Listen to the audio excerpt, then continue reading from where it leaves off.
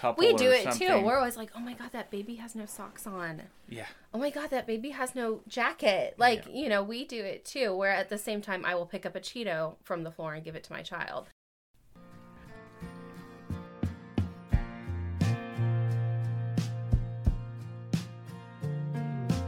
Society's family unit is in crisis as less and less people are making the commitment of a lifelong partnership together. It has been normalized, encouraged, and easier than ever to just throw in the towel when the going gets tough. With time at a premium, start by spending 20 minutes per week gaining thought-provoking inspiration towards a journey of self-improvement, ultimately improving your marriage, your family, your health, and your home. By now, most of us have heard about helicopter parents. Today, we will discuss the possible reasons behind this parenting style and how it became so prevalent. We will share some of our own experiences, the effects of helicopter parenting, and some research into why modern parents seem so much more overprotective of their children versus how they were raised. Welcome to part 2 of our summer parenting series. Today is all about helicopter parents. The term helicopter parent was first used in, I'm totally going to butcher this name, Dr. Haim Ginot's 1969 book, Parents and Teenagers. Teens used this term who said their parents would hover over them like a helicopter. It became popular enough to become a dictionary entry in 2011. It's a fine line between being an engaged or involved parent versus being a helicopter parent, so hopefully we don't blend those definitions. Did we have helicopter parents growing up? In short, no. We had more in common with Gen X and the latchkey kids. We had chores, and it wasn't for money or allowance. We had a bedtime, but it was our job to get ourselves to bed, maybe with a gentle reminder or two. We also would get ourselves off to school and many other things as kids. We didn't have a phone with us, and our parents weren't overly involved in our friendships or our schooling. We didn't even have that many activities that we participated in. Our daughter Cadence has several right now. She takes piano, swimming, she's involved in Girl Scouts, getting ready to start cheerleading, and we still homeschool even during the summer. We also find activities or outings to get her out of the house, such as fishing, riding bikes, and even some other one-off classes that she takes online. With that whole list, do we helicopter parent our kids? Yes and no. We are pretty hands-on for the most part, and we have to be very involved with Cadence. She is forgetful, and she spaces things all the time. She has no focus right now at her age. We could ease up a bit and get better about discipline and reward. She tends to get what she wants, and we probably offer way too many warnings and reminders. What are some of the effects of helicopter parenting? Well, for starters, there's decreased confidence and self-esteem. Simply put, the over-involvement sends the message that the child isn't trusted to do it alone. Also, underdeveloped coping skills. The parents that clean up a mess every time a kid makes us one, or they fix everything for them, they're robbing the kid of the feeling of failure or disappointment, so they never learn how to deal with those feelings as they get older. Increased anxiety. Kids are having higher and higher levels of anxiety and depression in modern times. It's starting at a younger age, and it's getting worse and worse. A sense of entitlement. Kids get accustomed to parents and others always doing things for them, and are always used to getting their way. They are never wrong, and they never have to put in any effort of their own, because parents won't let them fail. Underdeveloped life skills. This may seem obvious, but kids don't learn how to fail and overcome things on their own. People like to develop their own ways of doing things. And when you're forced to doing things the right way, or only doing it one way, can become very discouraging. So why did helicopter parenting even become a thing? okay, or a term that we use. Possible reasons.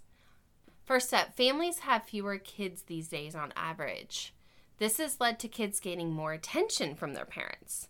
As families left farms, kids were no longer a part of the household to help with the labor. So kids became something to dote over and cherish. But when you only have one kid, it would also make the child seem more valuable since a parent can't afford something to happen to them. This makes parents hold on to their child a little bit tighter. And if two parents have 4 kids, even if they wanted to be overprotective, they just simply couldn't be that way all the time because they're outnumbered. It's absolutely exhausting to just do it with one kid. And KJ's a great example of that. Yes. And I also would add to this that life's become a lot easier and very cushioned over the last 50, 60, 70, 80 years. A century ago, life was a little bit harder, and it was not necessarily your responsibility to always worry about your kids' feelings. You were worried about survival. You weren't worried about making sure that it was socially acceptable that they were in all of the big activities and social events. Mm-hmm. They had like a buddy system. Yeah. Back then, there were so many kids. Yeah. Also, dual income households have obviously become a thing. We've talked about this in past episodes, but more parents are working full-time than ever before. But parents are also spending more time with their kids than ever before. Many parents today grew up in the 70s and 80s when divorce rate was at its peak. This likely led to parents desperately wanting to have a whole or complete family. Since both parents work so much, they feel guilty about not spending enough time with their kids, and so they're overcompensating. There's also been some large pushes in recent decades to interact more with your kids and to be heavily involved for their future success.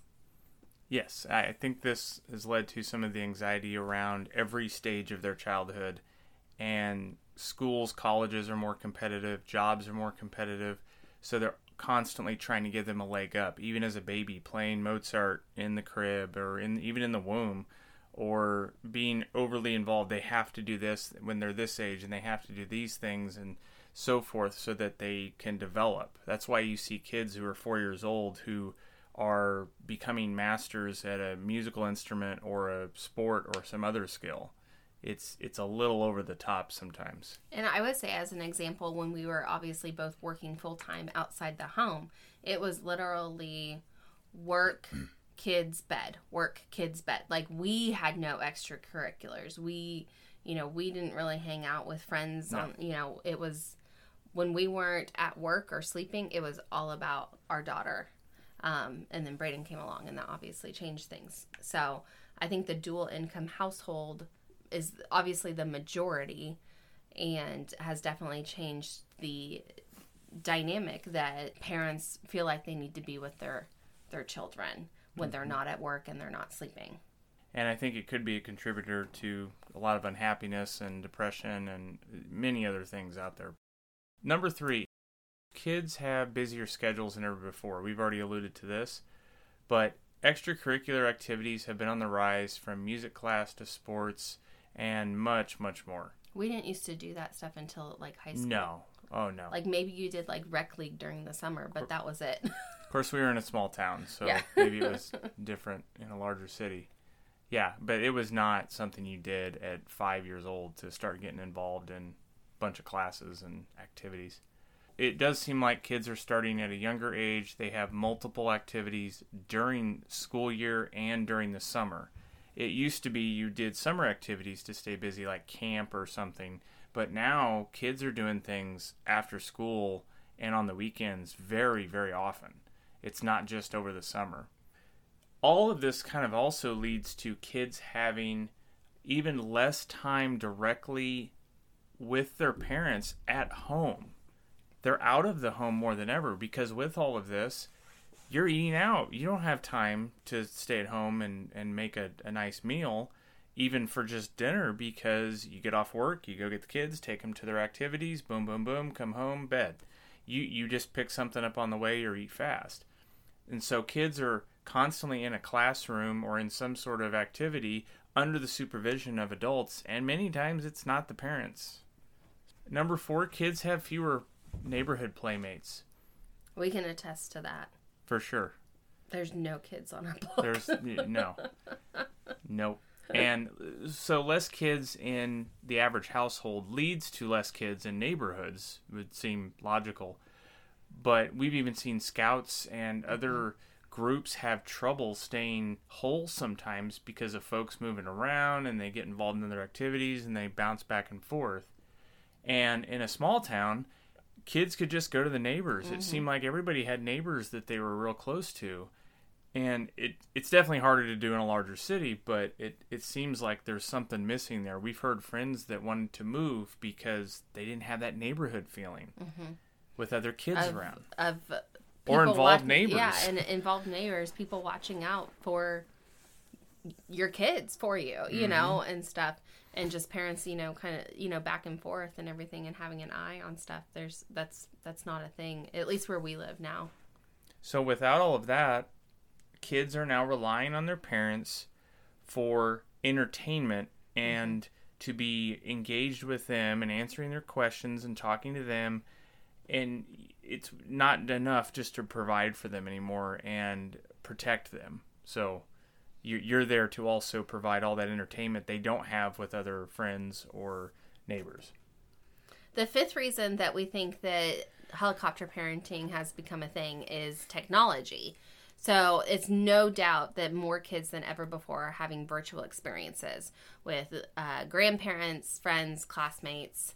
It's not all bad, but it's another thing that parents must oversee. It also just leads to our expectations to constantly be connected. So, and absolutely, Cadence has her own computer. She has her own email address. We look at it, but even before, just a few days ago, we had to pull up her browsing history because she was supposed to be doing school, and come to find out, she was looking at funny videos on YouTube. And so it's like, I feel like I have to hover over you because you're not doing what you're supposed to. I have to check in on the mistakes that you make, basically, versus just letting her figure it out on her own. Some kids got into the stuff that they probably shouldn't have when I was growing up, because of just the lack of parental oversight and supervision. But I think it can go a little too far where we want them in a little bubble all the time and never to feel bad, never feel any pain, but also never see anything or hear anything that we don't deem appropriate. When they do get out in the world, they'll be vulnerable if we do that too much. They'll be naive. But it's such a and it's such a fine line. I don't know where does it start and where does it end, where you're overprotective versus just being engaged and having some supervision on things like YouTube at her age. I don't know that I want her just perusing around, finding all kinds of inappropriate videos. Now it's better than certain other things she could get into online, but just saying that there's a fine line. I mean, at the same time, she's 9 years old. She does not have a cell phone, and some of her friends have cell phones, and I think that that's absolutely ridiculous. I'm sorry. She has a home phone. She never uses it. She never calls anybody anymore. She doesn't have a TV in her room. She does not. We've never had an issue with her getting on her computer, in the middle of the night or anything with it being in her room. Now, if that ever happened, it's out of there immediately. I don't think that technology is a big problem for us, but I do think in general, if we're the minority when it comes to technology for our children, I think the majority of parents out there, their children are into a lot more technology than ours, and that could be where they probably need to hover a little bit more. If you were to line these reasons up, which one's more important, technology would definitely be there. So also, lastly, we think that a big reason that helicopter parenting is happening is because of fear. And I have a ton of fear and anxiety about growing up in the suburb that we live in. It's not the small town that I grew up in that was a mile by half a mile with no stoplights. So it's a fear of crime, which has been steadily going down in the last several decades. But you don't want to wind up on the news. Exactly. You don't. Yeah. And how many times do I say that? This kid's gonna make me wind up on the news. You don't want to be that one in 10,000 or whatever. Like, oh my God, that person's so stupid. Why would they? Fear of litigation and child protective services. Like, we don't spank Cadence, we don't blow it, but you have this fear that these types of services and agencies have a way of like getting things out of children, and not in a manipulative way, but that's their job. To get those things out of children. So it's like, okay, what's my kid gonna say? Like, yeah, my mom and dad ground me, and yeah, my mom, and like, how far is it gonna be taken? Fear of judgment from other parents, neighbors, or even complete strangers at the store. People just need to mind their own damn business. Yeah, sometimes. And nobody does that anymore. We've had 20 years of reality TV, and social media is a little younger than that, but after this long work, you notice, you feel the stare from another couple. We do or it something. too. We're always like, oh my God, that baby has no socks on. Yeah. Oh my God, that baby has no jacket. Like, we do it too, where at the same time I will pick up a Cheeto from the floor and give it to my child. So it goes both ways. He likes it better off the floor, though. Yeah, It tastes better. We've never claimed to be perfect. So adults and parents have obviously become more neurotic and anxiety ridden than ever before. So the illusion of control that parents feel regarding their kids helps ease this fear. Yeah, and it can lead to the kid rebelling even more. So it's that saying, the tighter you hold on, the looser your grip actually becomes when they get older. Yeah. But if you do it too much now, then your kid is not able to explore and grow on their own, because they always want to be right up next to mommy. And they're gun shy. They don't want to take any risk or take a chance. They don't want to be wrong. KJ would do this with schooling. She felt smart and special, and we told her things like that, and then come to find out, she wanted to play it safe because she knew the answers and she knew she was going to be right. She was afraid of being wrong and trying to stretch herself to questions on a test that she didn't know, or another activity that she wasn't comfortable with yet, because she hasn't mastered it already, I guess. But that's one thing it can definitely lead to. So what do we do about it? Well, there's a few things we can do. Just a couple of quick examples. So we can let our kids struggle in a controlled environment. We're not the generation of sink or swim. We're not going to toss our kids in the deep end. Don't leave the front door open and unlocked and see who survives. Like No. We're not playing Russian roulette here. Like, basically, we're saying let them have to figure out a controlled activity in the home on their own.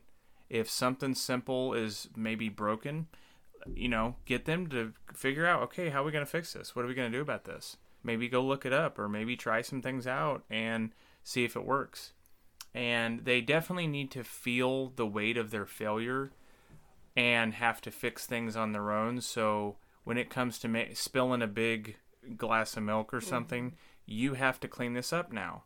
Or if you broke something that has to be paid for now, maybe that needs to come out of their allowance. I'm not saying if it's $100 decoration or something, they should pay for that. I'm saying a whole TV. They should, just go back to that memory.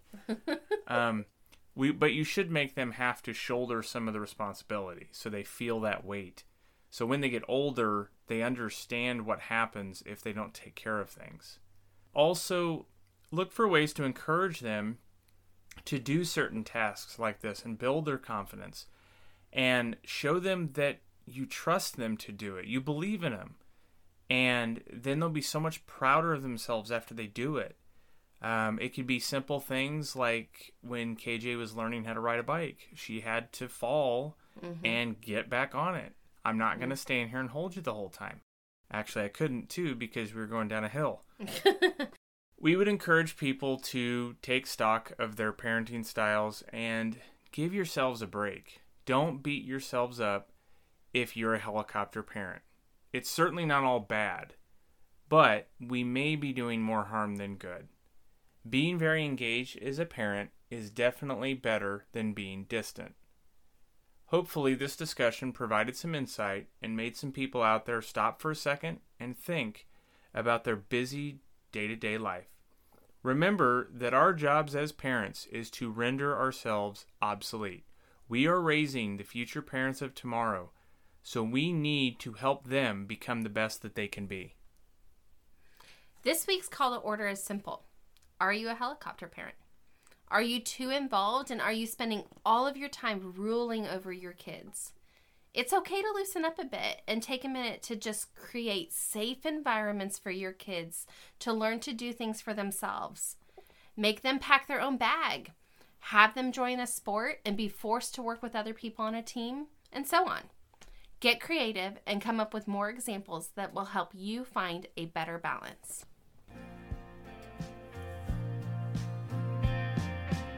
If you're ready for your marriage and family dynamic to thrive and not just survive, all it takes is 20 minutes or less joining us each week. It begins with a journey of self-improvement while you sit in the carpool lane, commute to work, squeeze in a workout, or get halfway through folding that laundry pile. Be sure to check out the blog at thefamilyorder.com and follow us on Facebook at The Family Order. If you're ready to start your journey, be sure to click subscribe so you don't miss new episodes every Monday.